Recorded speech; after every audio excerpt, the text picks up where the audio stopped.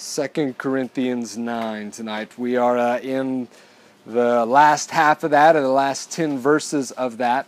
So, for the last couple of weeks, we've seen Paul speaking with the church in Corinth about this collection for the church in Jerusalem.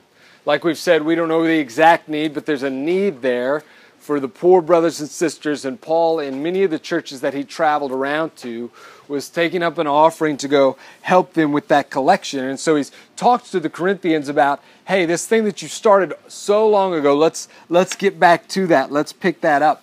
2 weeks ago, I told you that as we read through this text, 2 Corinthians 8 and 9, that 3 different questions about generosity were going to be answered by it. And the first was, what defines generosity? The second is, what creates generosity? And the third one is, what is the result of generosity? So we've talked about this and answered the first question, what defines generosity? Unlike the world, which defines it by the amount that you give, the Bible defines generosity by a willingness to sacrifice. The desire, and Paul says it's not so much about how much you give, but it is about the eagerness inside of you to do so. And a giving that is in accordance with what you have. If you're not Bill Gates, you can't give $21 billion. But you can give something. And there's a reason that Jesus is more impressed with the widow's 2 mites than with all the rich people who came in and poured buckets of money into the temple treasury there. So what defines it is sacrifice and desire, or a desire to sacrifice. In answer to the second question, what creates generosity? We said this, a joyful heart that is grateful for all that God has given to me. Paul said about the Macedonians that what brought generosity was incredible poverty and incredible joy. When those 2 things came together, meaning the poverty or the wealth was irrelevant. Joy itself that looks and says, this is what Jesus did for me in the gospel. My life is built around somebody coming and giving me everything, and so I am happy to get to do the same for other people. That creates generosity in us. Tonight we get to answer that third question, what is the result? What happens when we are generous? What happens when we choose to give?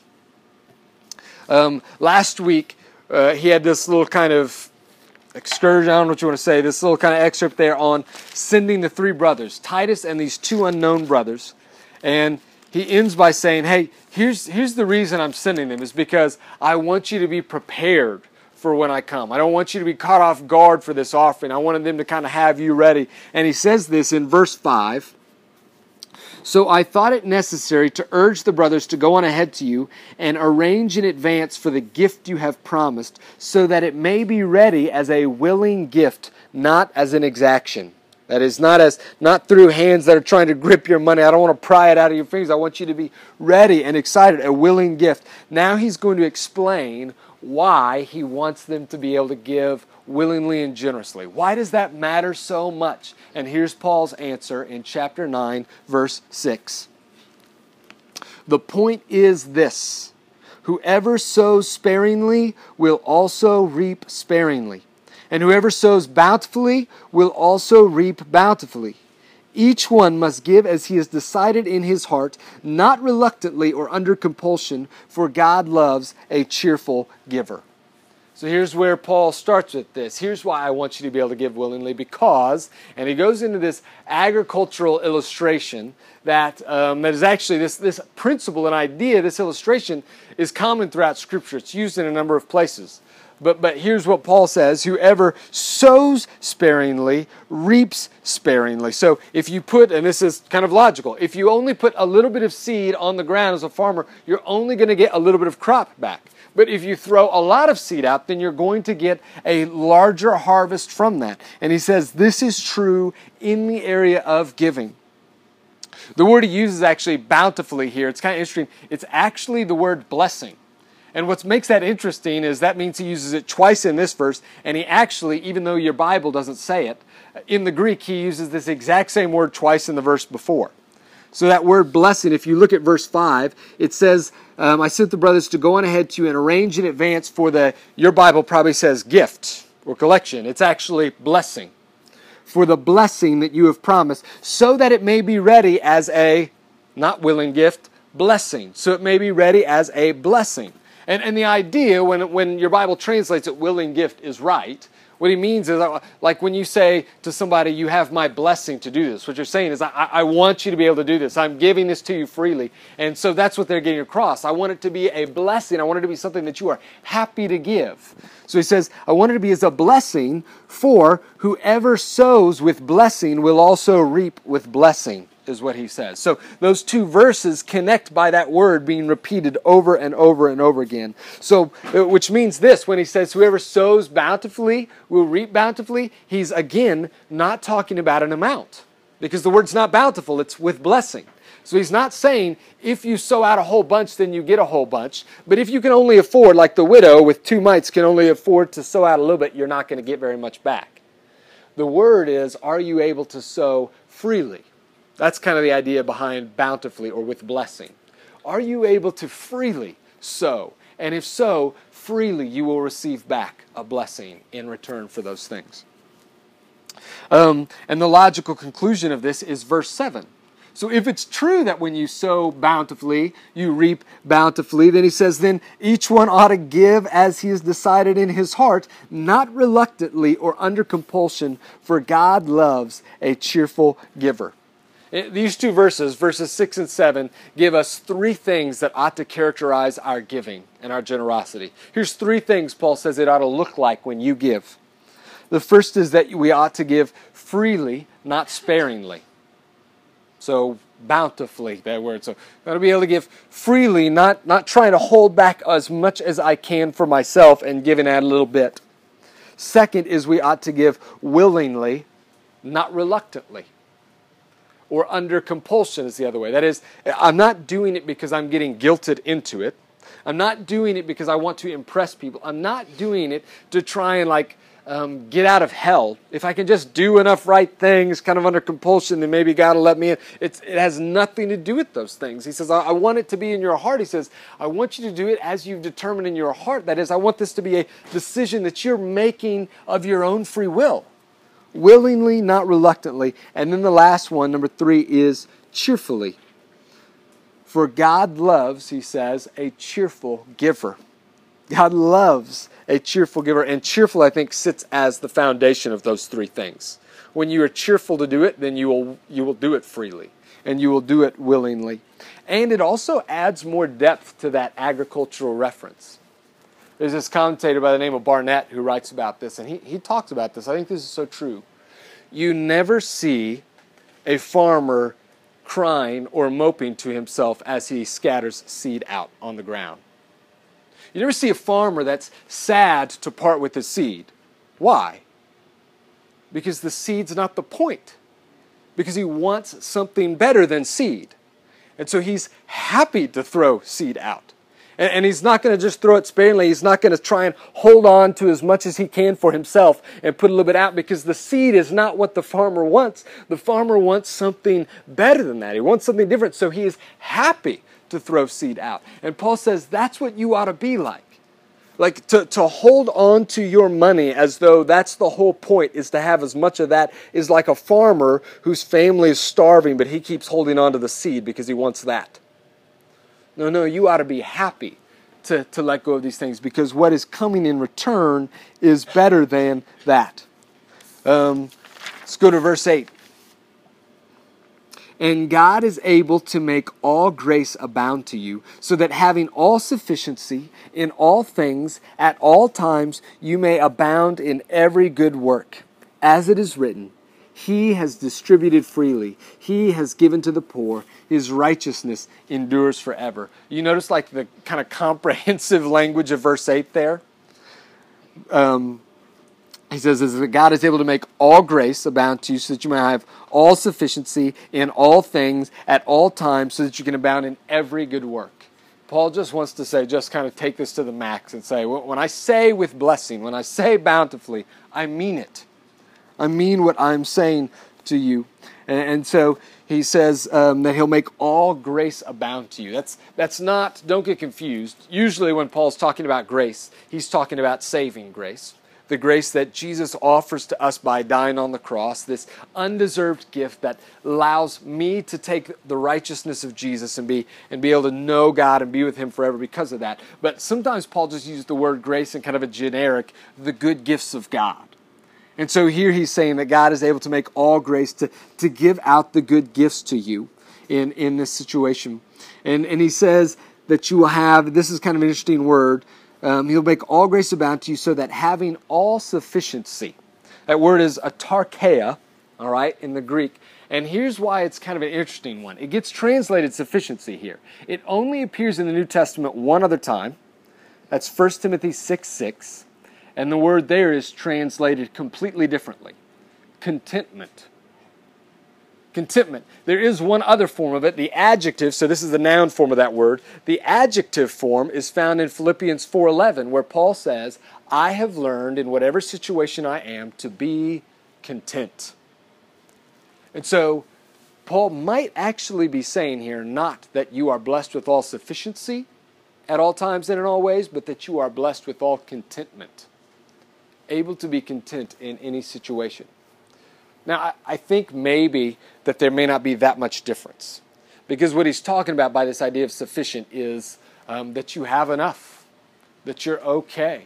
Whether that's something that you have because God has given you contentment or because God is providing, but that you have enough and you can trust that God is able to work this in you, a sufficiency or a contentment in you through these things.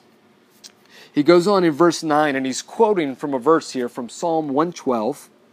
Verse 5, and it says, He has distributed freely, He has given to the poor, His righteousness endures forever. Upon first reading, I thought he was talking about God there, but actually in the Psalm 112 is talking about a godly and righteous man who is generous and willing to give to the poor. And he says that this kind of person, when they give, their righteousness endures forever. It shows them to be the kind of person who has true righteousness, given by God and welling up in them in righteous acts, and that lasts forever. He says that's kind of what happens when you are willing to give. Verse 10 and 11. He who supplies seed, so now that He is God again, He who supplies seed to the sower and bread for food will supply and multiply your seed for sowing and increase the harvest of your righteousness. You will be enriched in every way to be generous in every way, which through us will produce thanksgiving to God. Now, these two verses right here stress the point that verse 8 was hinting at.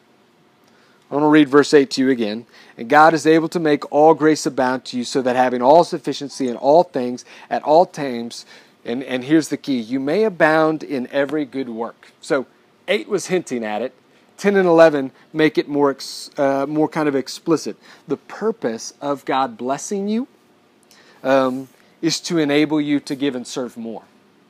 So what Paul says is you will give and God will bless you to enable you to give and serve more. That He'll enable you to do more of those things. He says here that He will multiply your seed. Why? For sowing. So you can cast more of it out. You will be enriched in every way, made rich in every way. Why? To be generous in every way. That's the purpose. That's the point of it. And here's kind of the crazy thing. For every gift you give, what Paul seems to say here is that you never catch up with God because He gave to you twice. He gave to you on both sides of it. The reason you're able to give is because God enriched you to be able to give. And then once you gave, God blessed you with more for the sake of you being able to give. With more what? Enriched you in every way means what way? Blessing you with what? That's a good question. And it's a big one that needs to be answered, but we're not answering it right now. And it says that this whole process results in thanksgiving to God, which he explains further in verse 12. Read that. For the ministry of this service is not only supplying the needs of the saints, that is, the other Christians in Jerusalem, but it is also overflowing in many thanksgivings to God. By their approval of this service, they will glorify God because of your submission that comes from your confession of the gospel of Christ and the generosity of your contribution for them and for all others, while they long for you and pray for you because of the surpassing grace of God upon you. Thanks be to God for His inexpressible gift. So it says thanksgiving comes when they receive this and they are overwhelmed and excited by it. And so it's not just it's not just meeting their needs, which is awesome, but it's also welling up in thanksgiving to God. And then I love this cause effect that you see in verse 13. So in verse 13, the effect is this, that God is glorified. Let me make sure I see that right. Yes, they will glorify God. But why do they glorify God? What is the cause of this? Because of the Corinthians' submission, their obedience. But what is the cause of that? The gospel. He says, God is glorified when you obey in sending your money or in serving with your time or your energy. And the reason that you are able to obey rightly, and this is what we saw all the way back in 2 Corinthians 8, is because you see the gospel as it is. Paul says, here's why I want you to give. Because you know the love of Jesus for you, the generosity of Jesus for you, that though He was rich, He became poor so that for your sake you might become rich. That is, you might be able to know God. You might be given a new life. And so Paul comes back to the gospel and says, that's what enables a person, as we talked about, to be generous. That's what gives that kind of joy to them. There's been a lot of debate. He gets into 15, so he says all this. They'll glorify God because of your generosity, and they'll long for you and pray for you because of your surpassing grace of God upon you. Thanks be to God for His inexpressible gift. There's a lot of debate over what that means. What is God's inexpressible gift, Paul? Why don't you just express it so we can know it, Paul?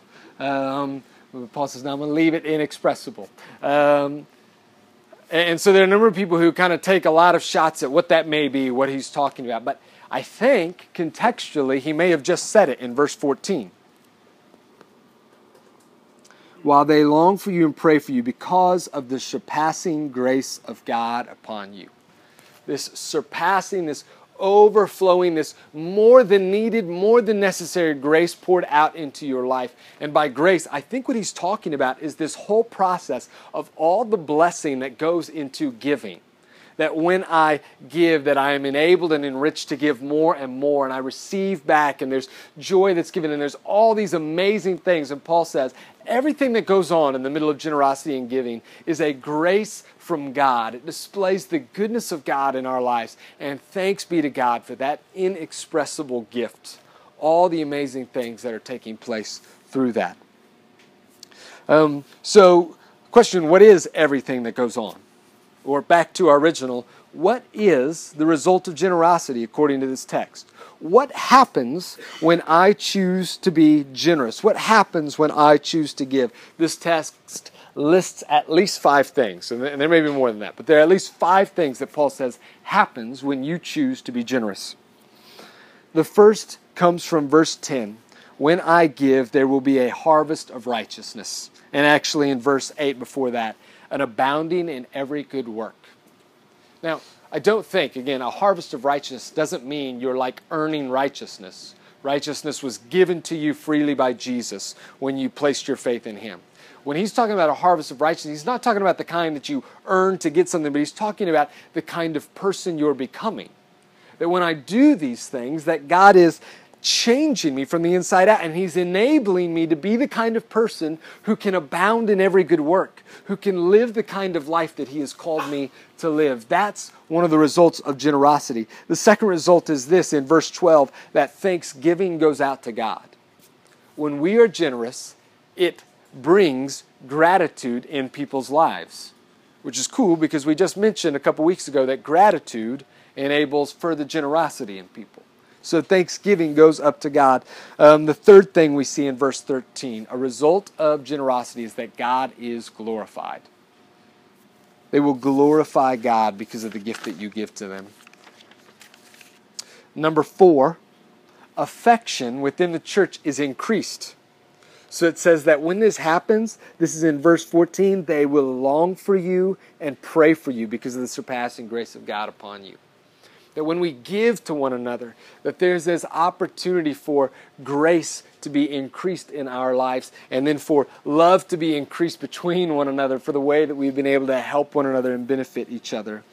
And then the last one, although this comes back in verse 11, so the question, the last one we find out is that we are enriched in every way, to be generous in every way.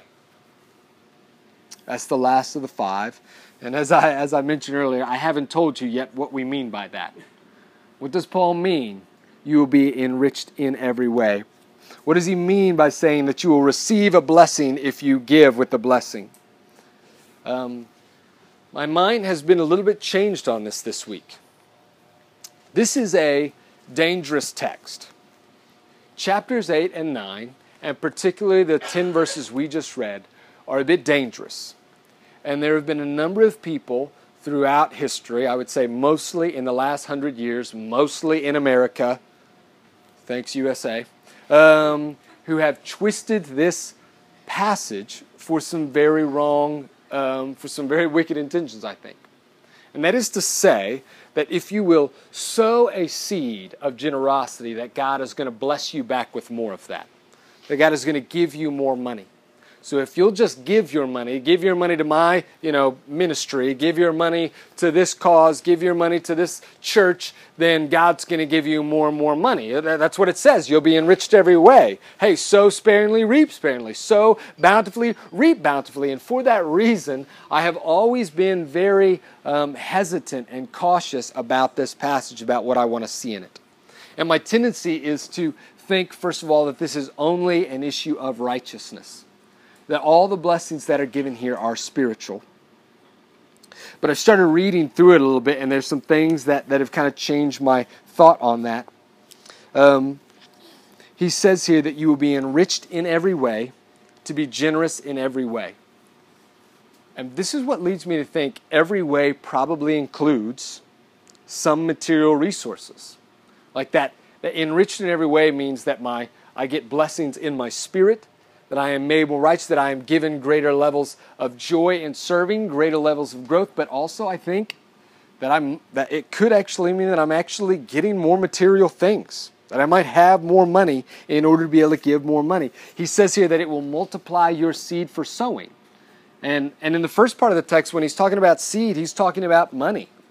Cast your seed so that might come to us. He says that you'll have all sufficiency in all things. And if that word sufficiency isn't just contentment, that he might be talking about getting stuff.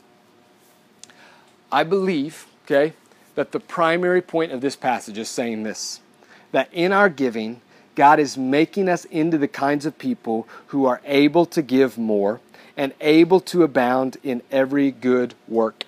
And this includes a greater joy in Him. This includes a greater growth in godliness. When you give, you grow in godliness and maturity and righteousness. It includes also a generous spirit that grows up in you. And sometimes, I'm starting to believe, sometimes it means that God even gives you more physical, material resources.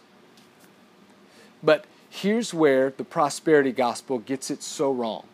This idea that if I just give, if I sow a seed of faith, then it will come back to me.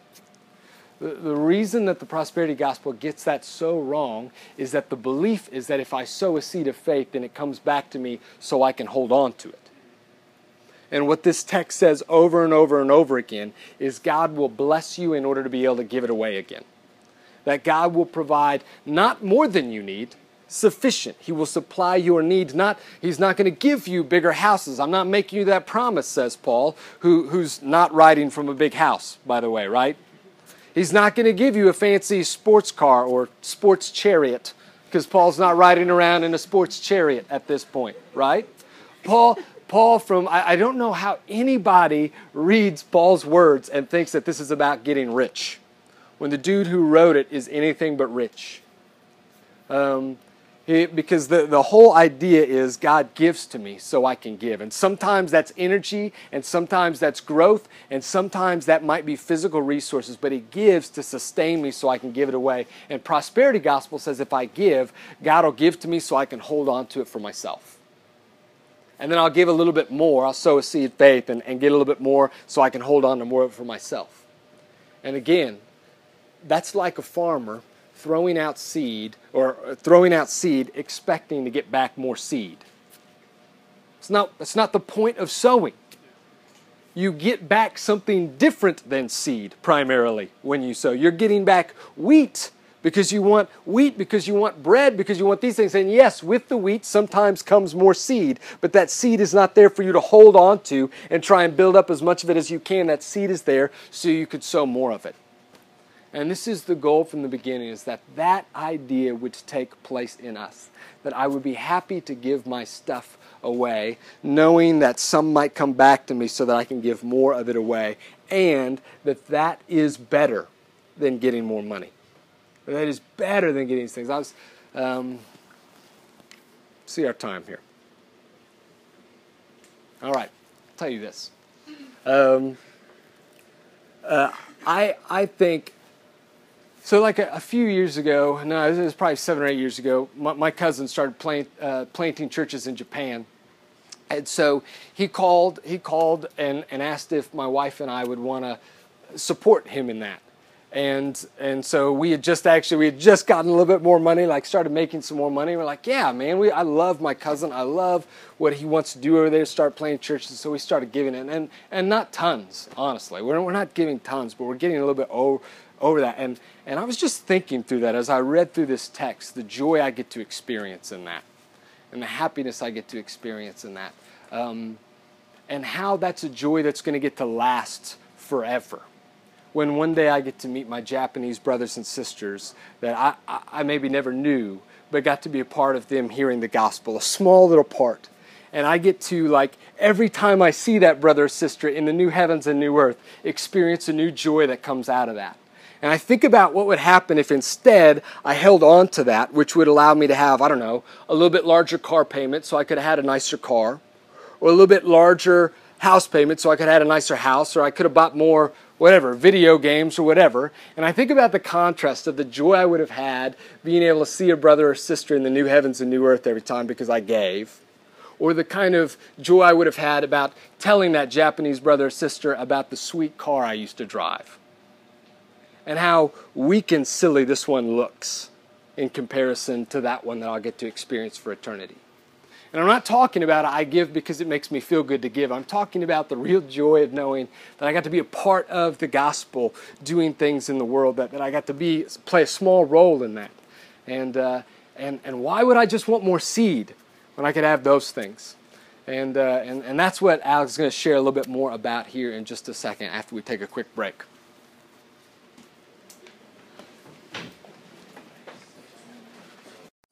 Okay, cool. So I've received some pretty funny emails over the years that I've figured out how to use email. It took me a while, but I bet you guys there's one email that all of you have received in this room, or you're going to receive. It goes something like this. Okay. Hey, we know that you guys we're so glad that you got to be a part of our cowboy experience, and we want to make sure that we can have other people have that cowboy experience too. So we want you. You want to donate money to OSU? No. It's like, dude, you've taken all my money. What? I've got nothing left to give, Coach. But we don't have to respond rudely to those. I typically don't respond, but you can respond to those by going like, actually, I have donated. I've directly donated. We can count all my parking citations as donations. There you go. Enjoy the cowboy experience. Those emails are just pure irony. And tonight, I feel like this is a little bit of irony too, and I feel like my boss has set me up for failure here, because I get to talk about to college students about being generous. It's like, I'll tithe.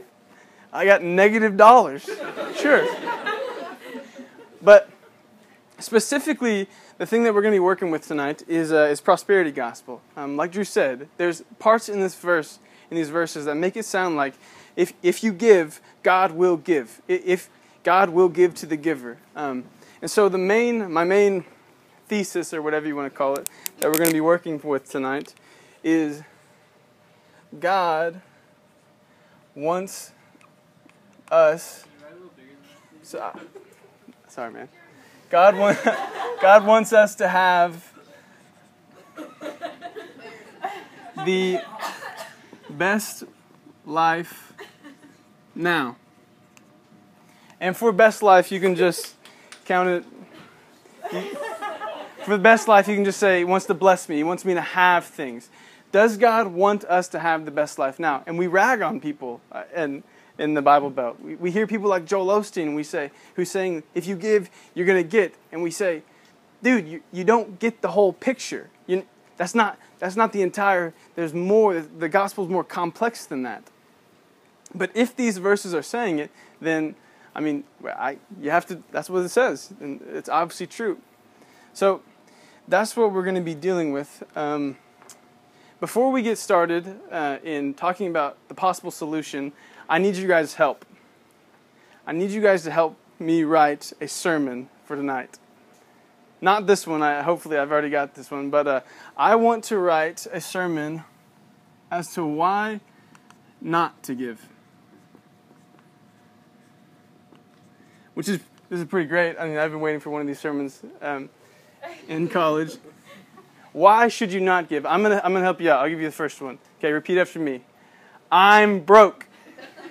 I'm broke. Guys, that's perfect. Perfect. I is broke. All right, someone give me another one. A reason why you shouldn't give. What can you do with your money? Okay, movies, got it. Do stuff. What's another one? Eat stuff. I like it. Eat stuff. Got it. What's another one? Anyone? Okay, yeah. Get rid of debt. Any Valentine's Day ideas? Maybe a little late, but date night. Awesome. If you have a date night. Or it's date. I'm taking myself out. I don't know. So I'll be honest. This looks like a pretty great sermon. Like if I came up and I gave this, I think we'd all be like, yes, that's what I'm talking about. But so these are some of the reasons why not to give. Let's think about what Jesus taught on generosity. You've heard some of it before. I'll repeat it. But just picture this, okay? Jesus, the guy that heals the sick, that stops storms, that walks on water, and we talk about this like it's nothing. He said a lot of weird stuff. He says things that people did not expect. Besides calling them vipers and stuff, he'd always be just cryptic or taking just things that are normal and making it very deep, teaching deep lessons. So I picture one of the times is, just picture this with me. He's walking along a road, and the crowds are trying to press in. They just want to touch this guy because they know they get healed. I mean, I would be trying to touch him too. I don't even know if I'm sick, but just maybe. And he stoops down, and he picks up a flower. And he says, "Consider the lilies of the field. They don't toil. They don't spin. My Father clothes them with more splendor than all of Solomon." And he tosses the flower down. I mean, Solomon was pretty majestic. Yeah. They had so much gold, they didn't know what to do back then. Make a gold rake, I don't know. And Jesus says, if that's how my Father clothes the grass, how much more is he going to clothe you? And then, I don't know, he keeps walking, and he points to a field and said, look out there. You see those birds? They don't sow. They don't reap. But my Father feeds them. Not one falls to the ground without him knowing about it. And you, every hair on your head is numbered. If that's how my Father takes care of the birds, how much more is he going to take care of you? Another one that's already been referenced tonight, and this is amazing when you think about it. You see him sitting there in the temple, and people are coming in and doing the right thing, guys. People are giving money to God. They're being good Jews, paying for the temple. I've probably given a lot of stuff. And then this dirt poor woman comes in and gives 2 pennies. It's probably less than 2 pennies. I don't know. I didn't look it up. But she gives nothing. That's like me at Panera when it's like $9.99 and I pay with a $10 bill and I say, hey, keep the change. Buy yourself something nice. Yeah, sure. You know? And Jesus says, stop. Did you see that? That is honored by my Father in heaven.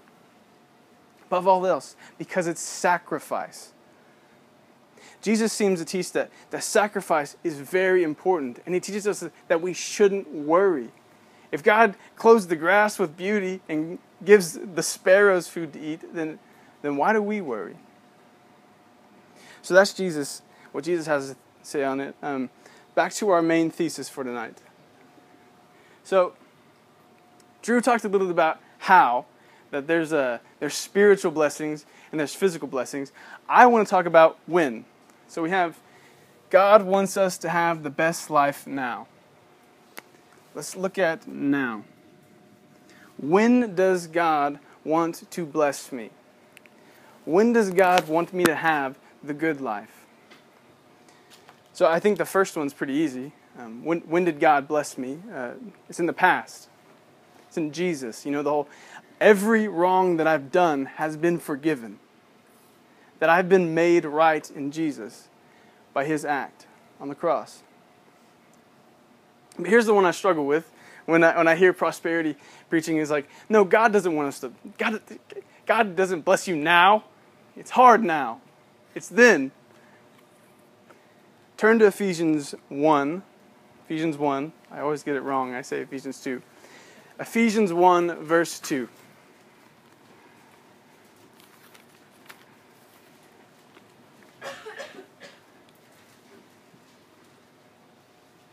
Okay, it says this. Grace to you and peace from God our Father and the Lord Jesus Christ. Verse 3. Blessed be the God and Father of our Lord Jesus Christ. Okay, listen to this part, okay? Who has blessed us in Christ with every spiritual blessing in the heavenly places.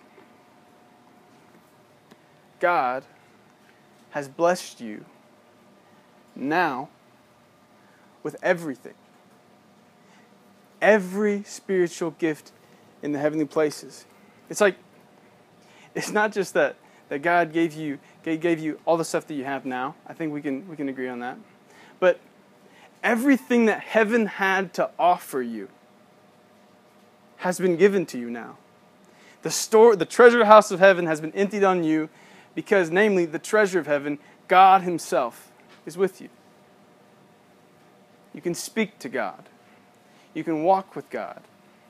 You have that intimate, personal relationship that people would have killed for back then. So that's now. And then, this is easy. Then, later. There's this one word that I cannot grasp. It's eternity. Eternity. Or infinity.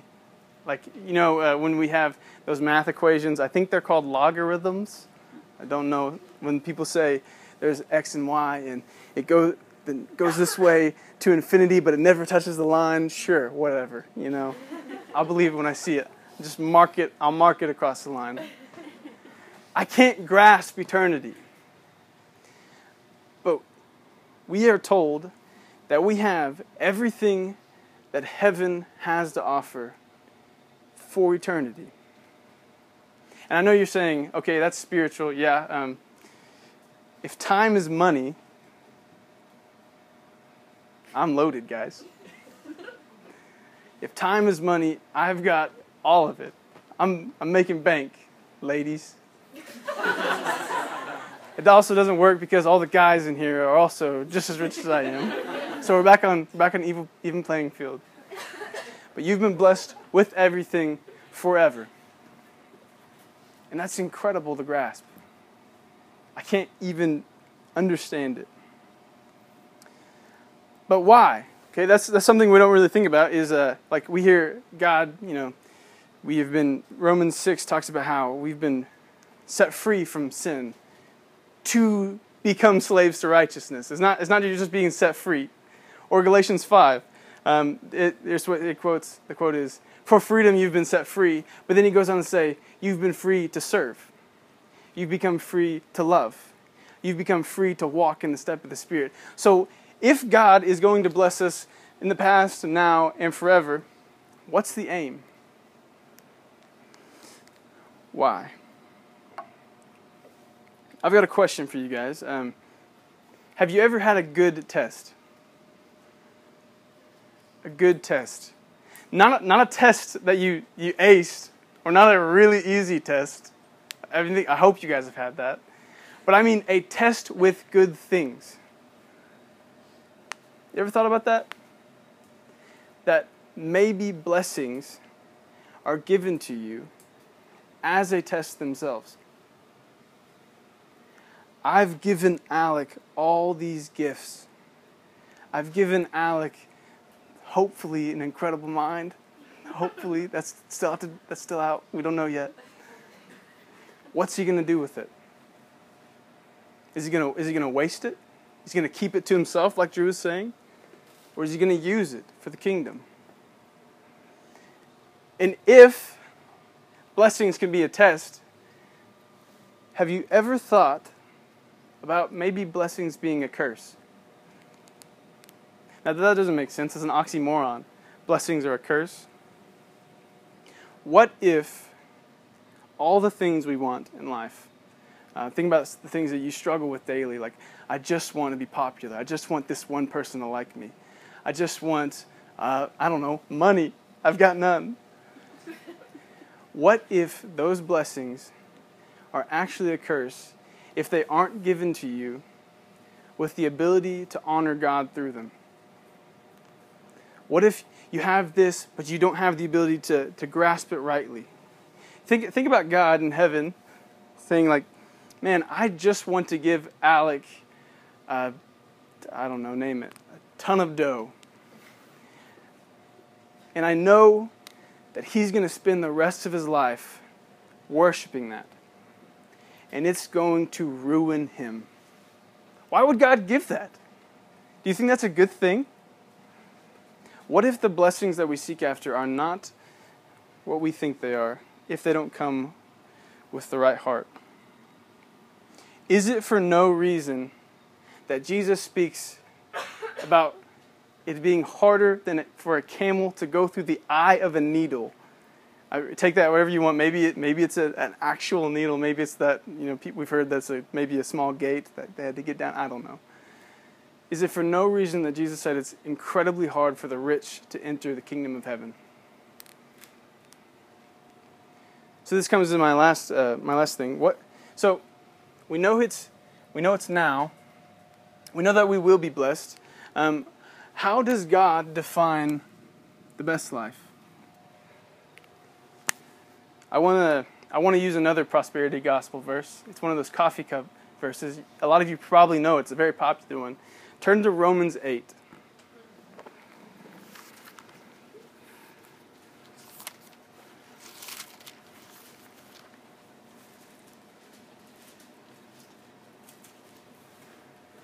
Romans 8, verse 28. And we know that for those who love God, all things work together for good, for those that are called according to His purposes. I've heard this one used as like for those that love God, for those that claim to be Christian, that everything's going to work out for you. Like that job you want, don't worry about it. All things work together for you good. Or all this stuff we're worrying about, don't worry about it. Don't worry about it. All things work together for you good. But the question is, what is the good? Who defines the good? I was talking to Tucker earlier in wherever he is. He's right there, and he said something in our table group that I totally missed. He was saying, for those that are called according to His purposes, that if my aim is the same as God, then those things we talk about, blessings being cursed, doesn't matter anymore because God's my aim. I'm on the same trajectory. But what is God's aim? Like what is God aiming for you in your life? What does God consider the best life now? Next verse 29. Maybe. For those whom He foreknew, He also predestined to be conformed to the image of His Son, in order that He might be the firstborn among many brothers. See, God defines the best life. God wants us to have the best life now. What's the best life? For you to look like Jesus. This is nothing new. This isn't some profound thing that you're just now hearing. But the way that God wants to bless you is for you to look exactly and walk exactly like and talk exactly like His Son did. Now, how do you do that? The big one that we're talking about tonight is sacrifice. It takes sacrifice. The other ones that we're not fond of hearing, but we've been hearing over the past couple of weeks, is suffering. That maybe the blessings that God gives you to get the best life now is the hardships in life. Maybe that's God's blessing. You're thinking, I don't. That sounds terrible. It's to the best life. Maybe one of the best things that God can bless you with is failure. I know we want to be such successful people, but successful people that never have to trust in God, that never have to lean on Him. Is that what God wants? I hardly trust God now, and I do have these struggles. I won't trust Him when I don't. I want to finish up by telling you guys a story. It's a great one. I'll try and keep it together as I tell you. So I was listening to an older believer tell me this story. He was driving, and it was freezing outside. And he saw a guy walking on the side of the road in shorts. So he's like, okay, I'll pick him up. And he drives over, says, hey, do you want to ride? Can I help you? And the guy gets in. He says, where are you going? I'm going to the bus stop. Me and my wife we're going to a different town. We're moving. And this Christian, I am not suggesting this, okay? This fellow Christian of ours, he decides that our friend is going to be waiting at the bus stop with his wife, and he's in shorts, and I can't let that happen. I know what James says. I know that I have to help out. So he literally, I don't know how this transaction went down. He takes off his pants and he gives them to the guy, and the guy accepts them, and he puts on this stranger's pants. And so they start driving, and as he now has a jacket wrapped around his pants, and as he's driving, it gets better. The guy says, the guy with pants now says, "Hey, can we pick up my wife? Can we go get her and can we take her to the bus stop?" And our friend says, I mean, sure. Like, you realize what kind of situation we're in now, but sure, I can go pick her up. So they go pick up the wife, and I don't know what kind of situation she walks into. She sees her husband with a newfound pair of pants and a stranger who is not wearing any in the car. But she gets in, okay? And he takes them to the bus stop, and there's some kind of problem. That I don't know if the card declined or something, but they don't have the money to get on the bus. And our friend says, hey, I got it. And he pays $300 for them to ride to whatever town they're going to. And they just say, okay, dude, weird dude without pants. What is this? Why are you doing this? And his reply is, I know what it's like to be in need. I know what it's like to have someone else come through for me. And he gets to share what Jesus has done in his life and why he's totally changed. And that's why he did this. That's why he even takes his pants off for people. Weirdest phrase ever, I'm sorry. And he goes his way, $300 and one pair of pants shorter, and they go their way with a story to tell for the rest of their lives. This is great, but there's one thing that I didn't tell you. This man is broke. This man does not have a dollar to his name, like a lot of you. He has debt. And here he is paying money for people to go get on buses and giving away his pants. And I hear this, and I get mad. I say, dude, you just got played. You don't know them. You don't know what they're going to do. Yeah, sure, yeah, they didn't have money. Okay, yeah, whatever.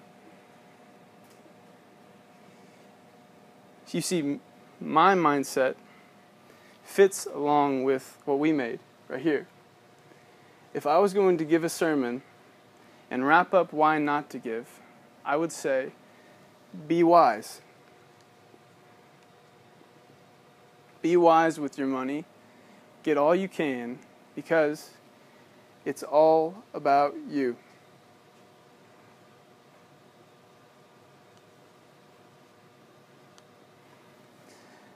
I say this, and his reply, with tears in his eyes, he says, I got to be Jesus to someone. I got to be Jesus to someone. Now, here's what I'm not telling you. I'm not telling you that you should go give all you own to the poor and just spend your money with abandon. I don't know, maybe. Talk to Scott and Drew after that if that's what you're feeling. That's not the point. The point is, maybe if we are so devoted to being wise with our money that we should be devoted to being faithful. Maybe the wisest thing is not always the most God-honoring. In conclusion, after all we've said tonight, I don't know to what extent God will bless you. But we've heard this, and we've heard Jesus say, do not worry. He will take care of you. Recognize what you have and honor God with it. Go and be Jesus to someone else on campus. All right, I'm going to pray, and then we will wrap up, and I think there's cookies that we can have.